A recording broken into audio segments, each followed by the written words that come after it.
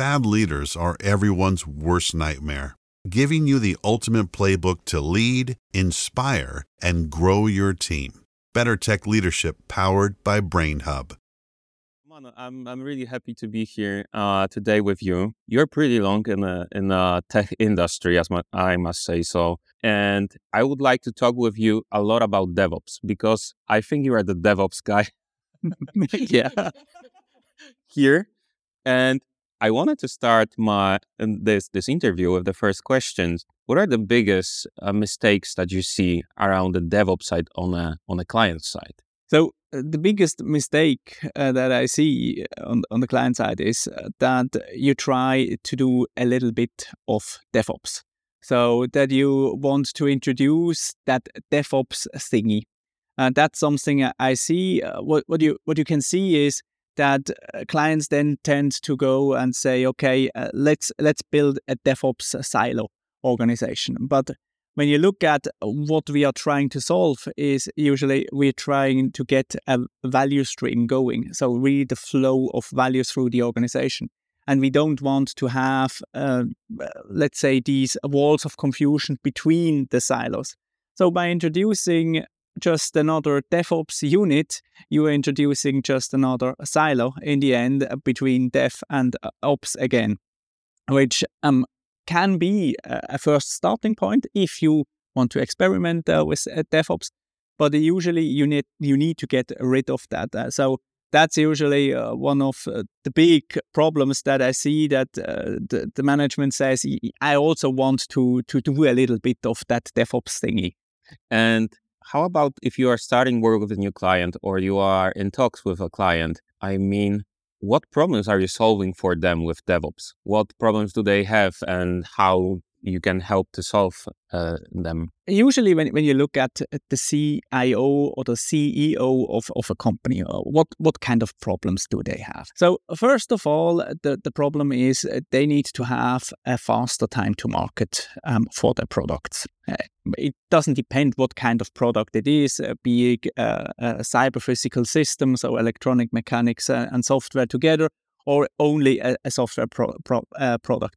They need to have really that faster time to market. They need to improve the quality of their product, and they need to do more with less money.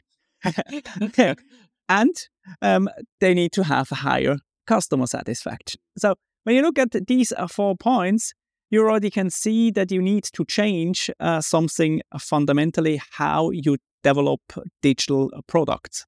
And here, DevOps can massively help because DevOps is that mindset, the culture, and the set of technical practices which allow you to increase the flow of value through the customer by continuously delivering a value to the customer and bringing or building in the quality directly from the beginning. So that's the problem which we are solving with DevOps. Okay. And I assume it might be challenging to introduce it for like established businesses, which are pretty long on the market. They do things in the way they do, and they think it's okay. How to convince those stakeholders? I mean, many tech leaders have the problems to convince, like, why do we need to change? Why do we need to disrupt it? Yeah, and here we are in a problem space that I usually see. We had it already in the beginning. We want to introduce a little bit of that DevOps, but we don't want to really change things. That's usually also something that I see. As I distinguish between two things. One area or one type of company, they really struggle heavily. So they are short before going bankrupt, or they are really with their back on the wall. So they have a burning platform. They really need to move. So there it's quite simple to change things. This is usually a type of company where you can introduce DevOps, the new way of working, and you also can introduce fast changes because management is heavily aware of now really we need to turn the ship around or there will be no ship anymore.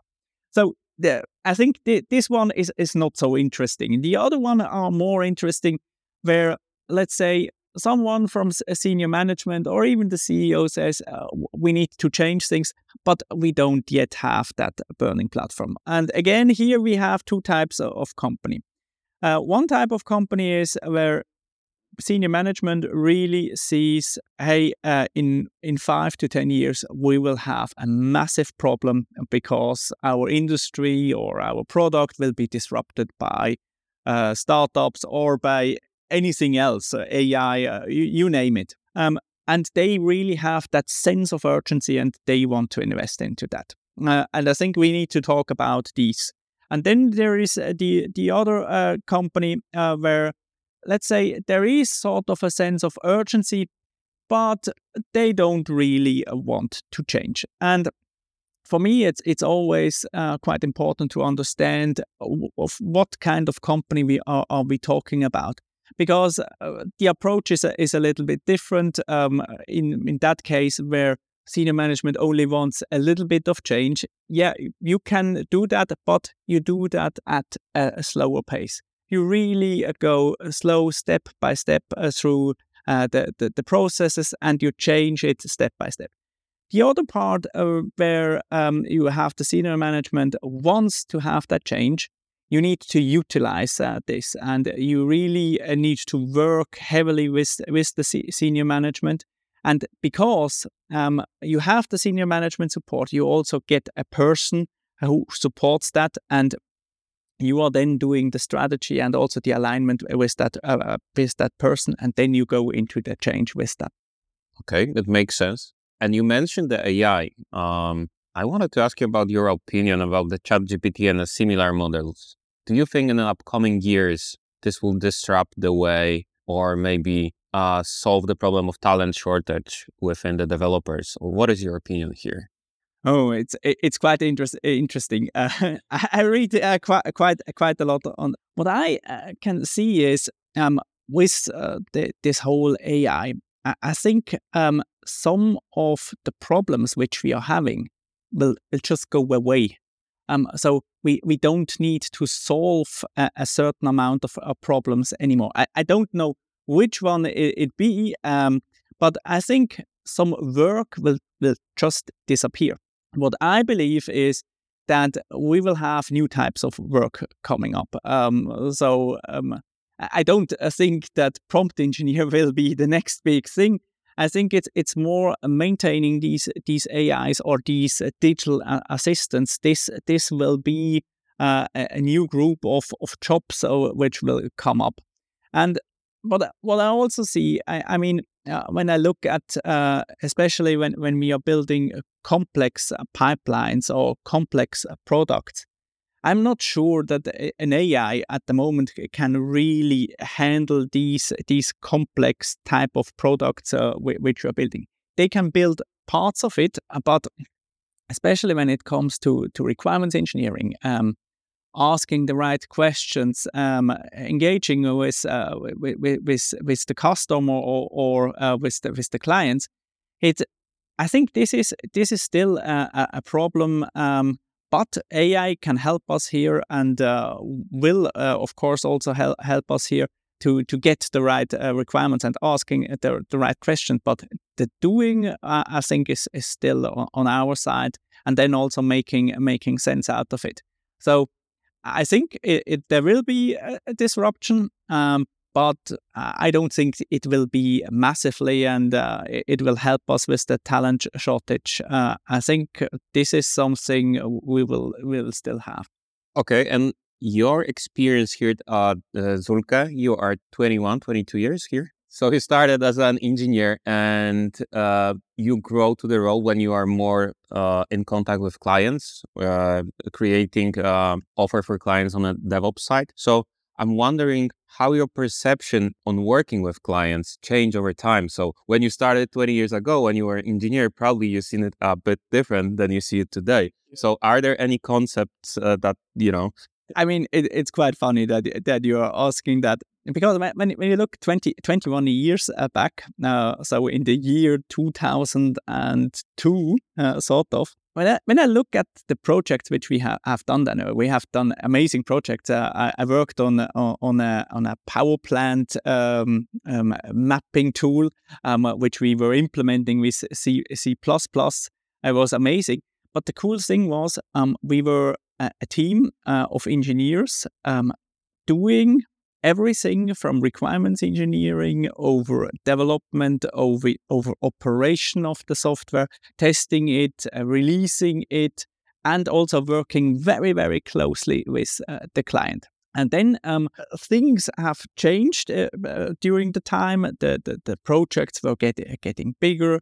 And what I could see is that new silos were introduced, like you have the requirements engineering silo, sort of the development, and suddenly you were only focusing on development, and no, you don't do the testing, you are just doing the development. And what happened is the development task went into a direction where you just was developing features, or you were in a feature factory. But it was absolutely not good. And at the moment, we are reverting that completely with the DevOps approach. We are going again back to cross-functional teams, where the team is really responsible about the whole product. So for me, this was sort of a journey, and now we are sort of back at the starting point. The only thing that I see is that the complexity is now quite big, and this is something which I see is quite challenging, because when I look again back in the year 2002, the only thing I needed to do is doing C++ programming. Of course, this was a challenge, and we didn't have a Stack Overflow or a Code Pilot or anything like that. We had books, which you need to read. Exactly, and we talked with each other. And so we were also struggling there, but on a different scale. We had Windows machines. This was our focus, and we had small deployments. So the complexity was lower. Nowadays, when you are developing a software, you need to learn more things. Like you potentially you need to learn multiple programming languages. Of course, they are sort of easier to handle than C++. But still, you need to understand them. Then you have the CI/CD pipeline, a whole ecosystem of tools which allow you to continuously build your software. You need to understand security. You need to understand architecture, and then the whole thing about deploying it into a Kubernetes cluster is again a whole new universe where you are going to operate the software. So the cognitive load on single person, on the whole team, is higher because of the technology. I think like this year for many companies is about doing more for less. So we entered the recession phase, and a lot of companies aligning themselves around optimization around the profitability. And I'm thinking like what you would advise other tech leaders, what they could do in their companies to save on the cost or to improve the performance on a tech side. So one of the biggest issues that I see, and I see that also at Zülke when I look at internal initiatives which we're doing too much. You have so many possibilities, and the problem is always prioritizing. Prioritizing things is really a difficult thing. So also I have difficulties with prioritizing the things, but especially at companies, it's really a difficult thing. So now again, out of perspective of DevOps, I usually say you need to build the right things right. Now, the right things right, so building it right is more, let's say, the pipeline, the software engineering, how you automate things, how you're building quality. But I think that's already something that we mastered quite good. We have a good tooling, good technology. I think we know how to do it. but building the right thing is, in my opinion, also something that is in the DevOps area, but goes more on the business side. So deciding what to build and also defining the MVP out of it. And here there is also great tooling out there. One of the toolings is you introduce a lean portfolio management, which is nothing else than a Kanban board. So you're giving transparency on what you are already building and what is sort of in the pipeline. I think having an overview on what is upcoming and what do you want to do is already a great start point. The other thing is when you want to build something or you have a new idea, then behind an idea, there is always a hypothesis. You have a hypothesis that building that will enable us to bring that. So extracting out of an idea the hypothesis statement and also saying, okay, this is the hypothesis is a great thing. And then thinking about what are the leading indicators which will show us that this hypothesis is true is very, very good. And with that, you can then define the MVP, which you can then build. And when you look at that, then suddenly every idea that you have, you are going to break out the hypothesis behind this idea. You're going to look at what are the leading indicators which show me that this hypothesis is true. And then you define an MVP to approve these leading indicators and that this hypothesis is true. Which means now you're building lean experiments where you validate very fast the hypothesis behind every idea, which leads to faster decision making and not building stuff that nobody needs. And this is the building the right thing right. And this is something which comes, by the way, from Eric Ries from the Lean Startup cycle that I just described. But implementing that is really essential, and it's not only for startup. In my opinion, it's also something you need to implement in mature companies. Yeah, I think what you said, I talked with one leader yesterday who is head of engineering at a company of, I think, like couple thousand people. And he mentioned the same, the way to experiment and to build stuff in a more MVP way. And especially in established corporations, it's really challenging because sometimes people want to make everything bulletproof, right? And if you make the experiment, you cannot approach it this way because it doesn't make sense. It's not an experiment anymore. Exactly. And we at Zülke, we also have that challenge. And I think there are two types of, let's say, projects or initiatives. I think there is this initiative where you just have an idea and you want to prove it sort of on the market if it's really worth it. And then, of course, there is, let's say, you are introducing SAP in a company. Yeah, well, that's not the hypothesis. This is a project. And in that case, you will just do that project. There is no hypothesis behind that project, but you still can slice it into smaller parts and then just do that. But I think we need to distinguish between these two things. My guest mentioned yesterday one more environment where you cannot do so many MVPs. He said about the airport, so you cannot play with the planes that much, right? And also medical the same. And how do you stay with current market trends? How do you educate yourself? How do you find the ideas, to create something new for the client, to create the innovation or disruption?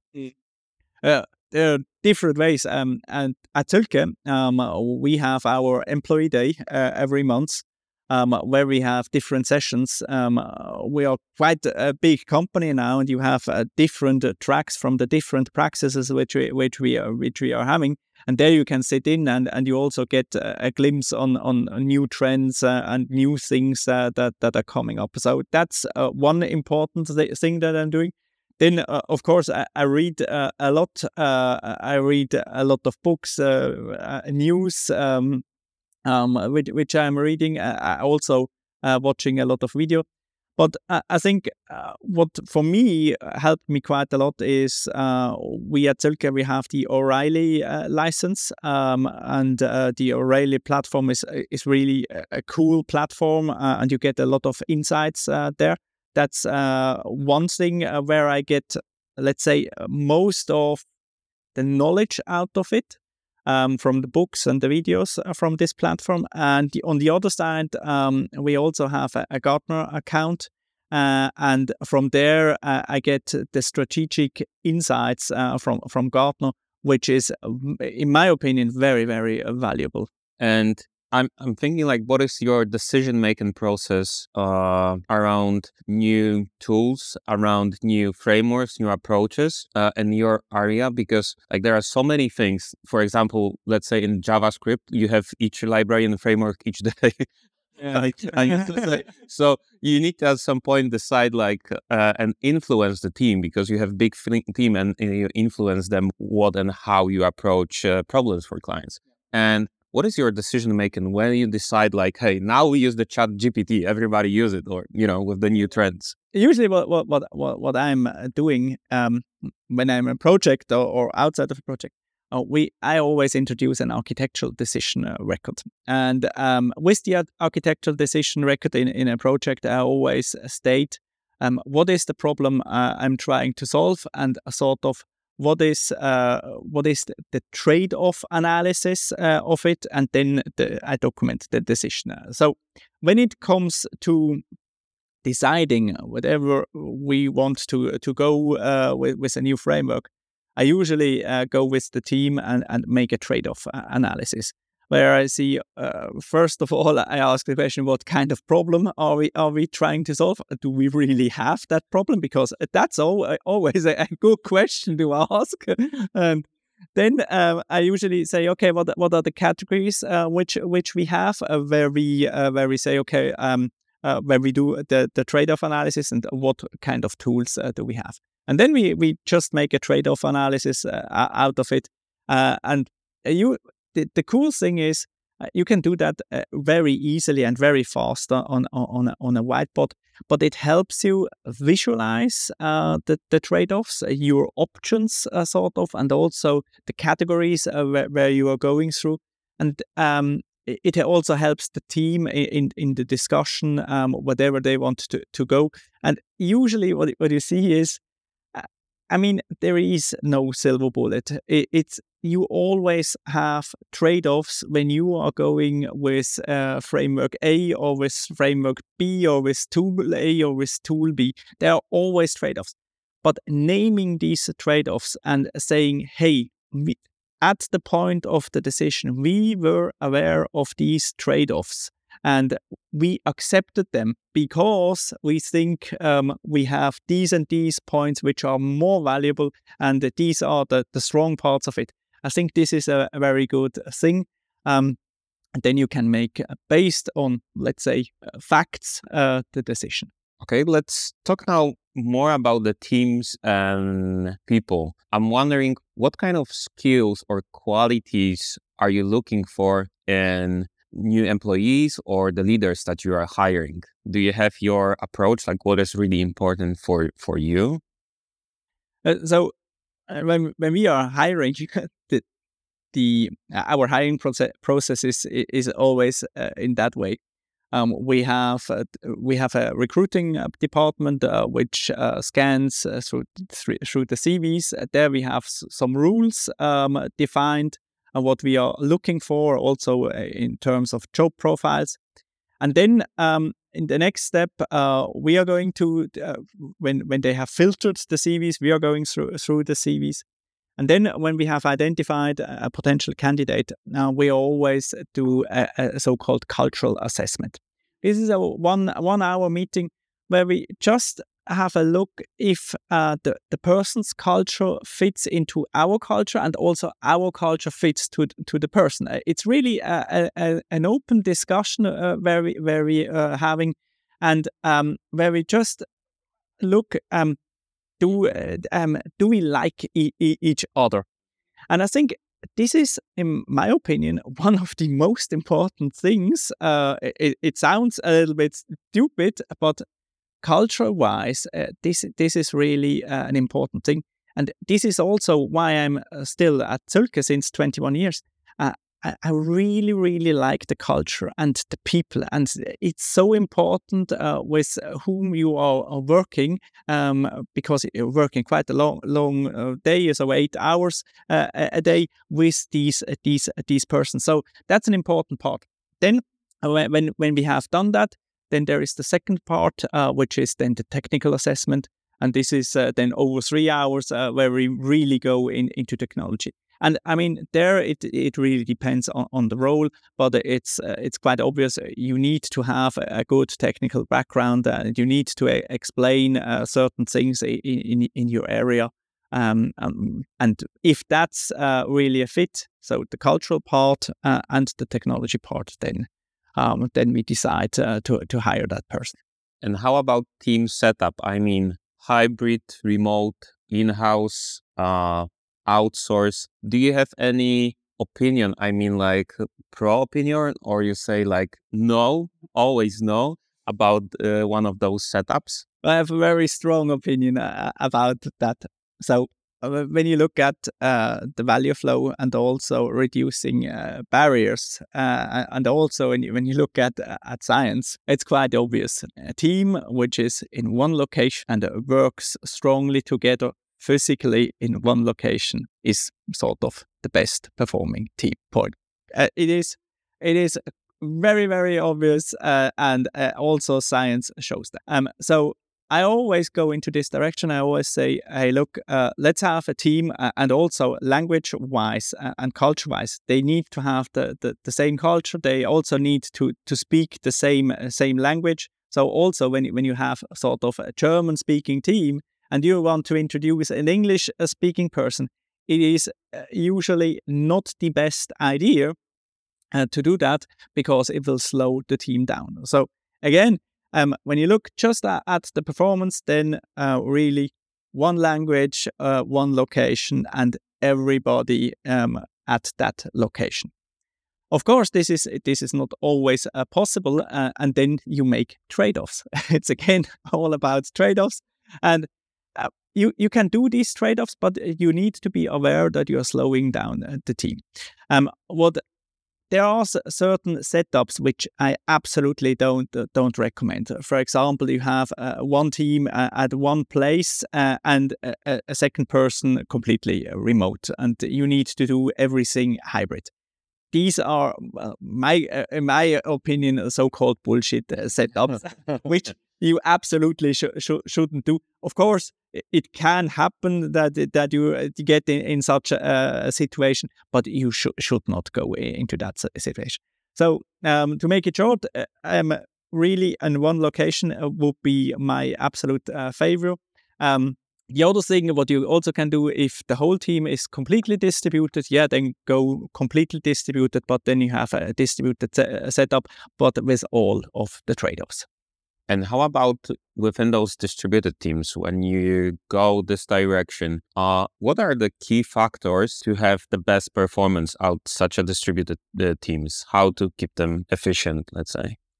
So what I usually do is when we have such a distributed setup, then every 3 months we want to meet at a certain location somewhere where we can sort of do the team bonding. And I think every 3 months is a very good schedule to again bond the team at a certain location where everybody meets at in 1 week and works all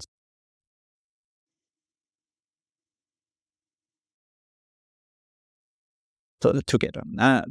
That would be my recommendation, because you need to have sort of these team bonding phases. When it comes then to the, let's say, the normal working, I usually recommend to have sort of a daily stand-up, which is on time, but not the bullshit daily stand-up, a real daily stand-up where you are really also listening to the people and trying to help each other. It's not that status meeting. It's really about understanding what are the challenges of the other members and how can we help each other so that we can really progress. I think these are the important things. So having sort of implemented some ceremonies which helps the team to get sort of a structure in the day, plus that every 3 months coming together and having that get together.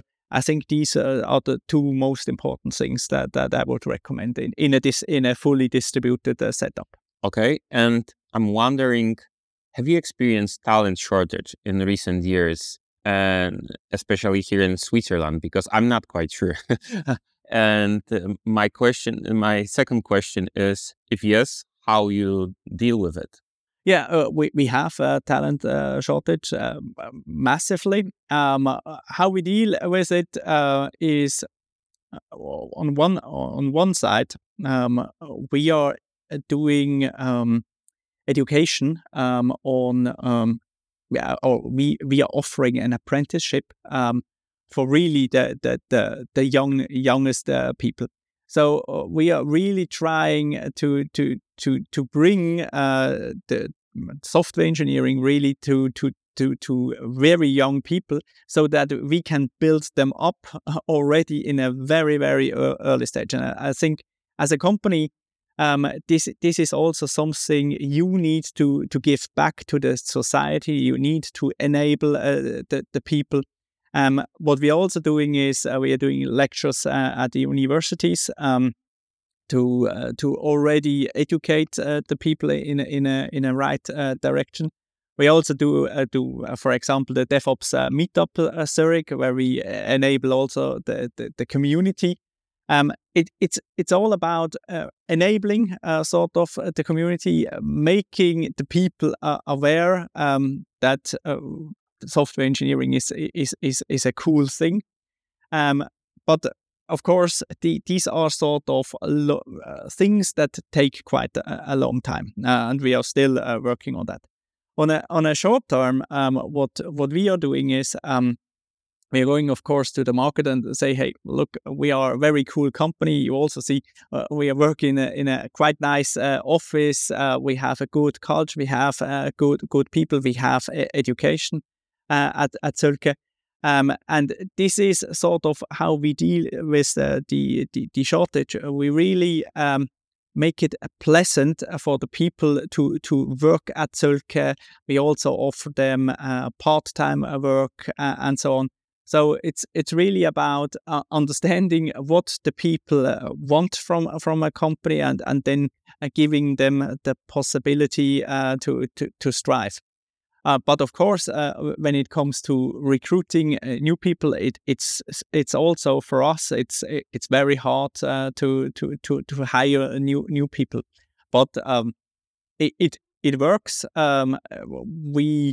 We don't have the growth rate we would like to have, but I think we're doing quite good.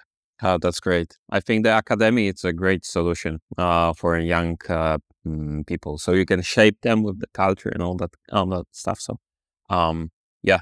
And I wanted to ask you about your most important lessons as a tech leader. Maybe you have some lessons you say like, hey, 10 years ago, I thought about it in this way, and today I have completely different opinion on, I don't know, training people, hiring people, building some stuff, some lessons learned that you could share. I think one of the most important lessons that I learned is that you should always strive for a simple solution, but not simpler. I know that quote comes from Einstein, but I think it's a very good quote. And in the past, I also did quite a lot of architecture or software engineering, where I built quite a complex system. And what I then saw is that I was able to understand it, but my team members struggled to understand such a complex system. So what I've learned is, and this goes from software engineering to also organizations, or even if you document a thing, you always need to bring it down to very simple things, but of course not too simple, but in a way so that everybody in your team really can understand it. And I think this is the magic which you need to do.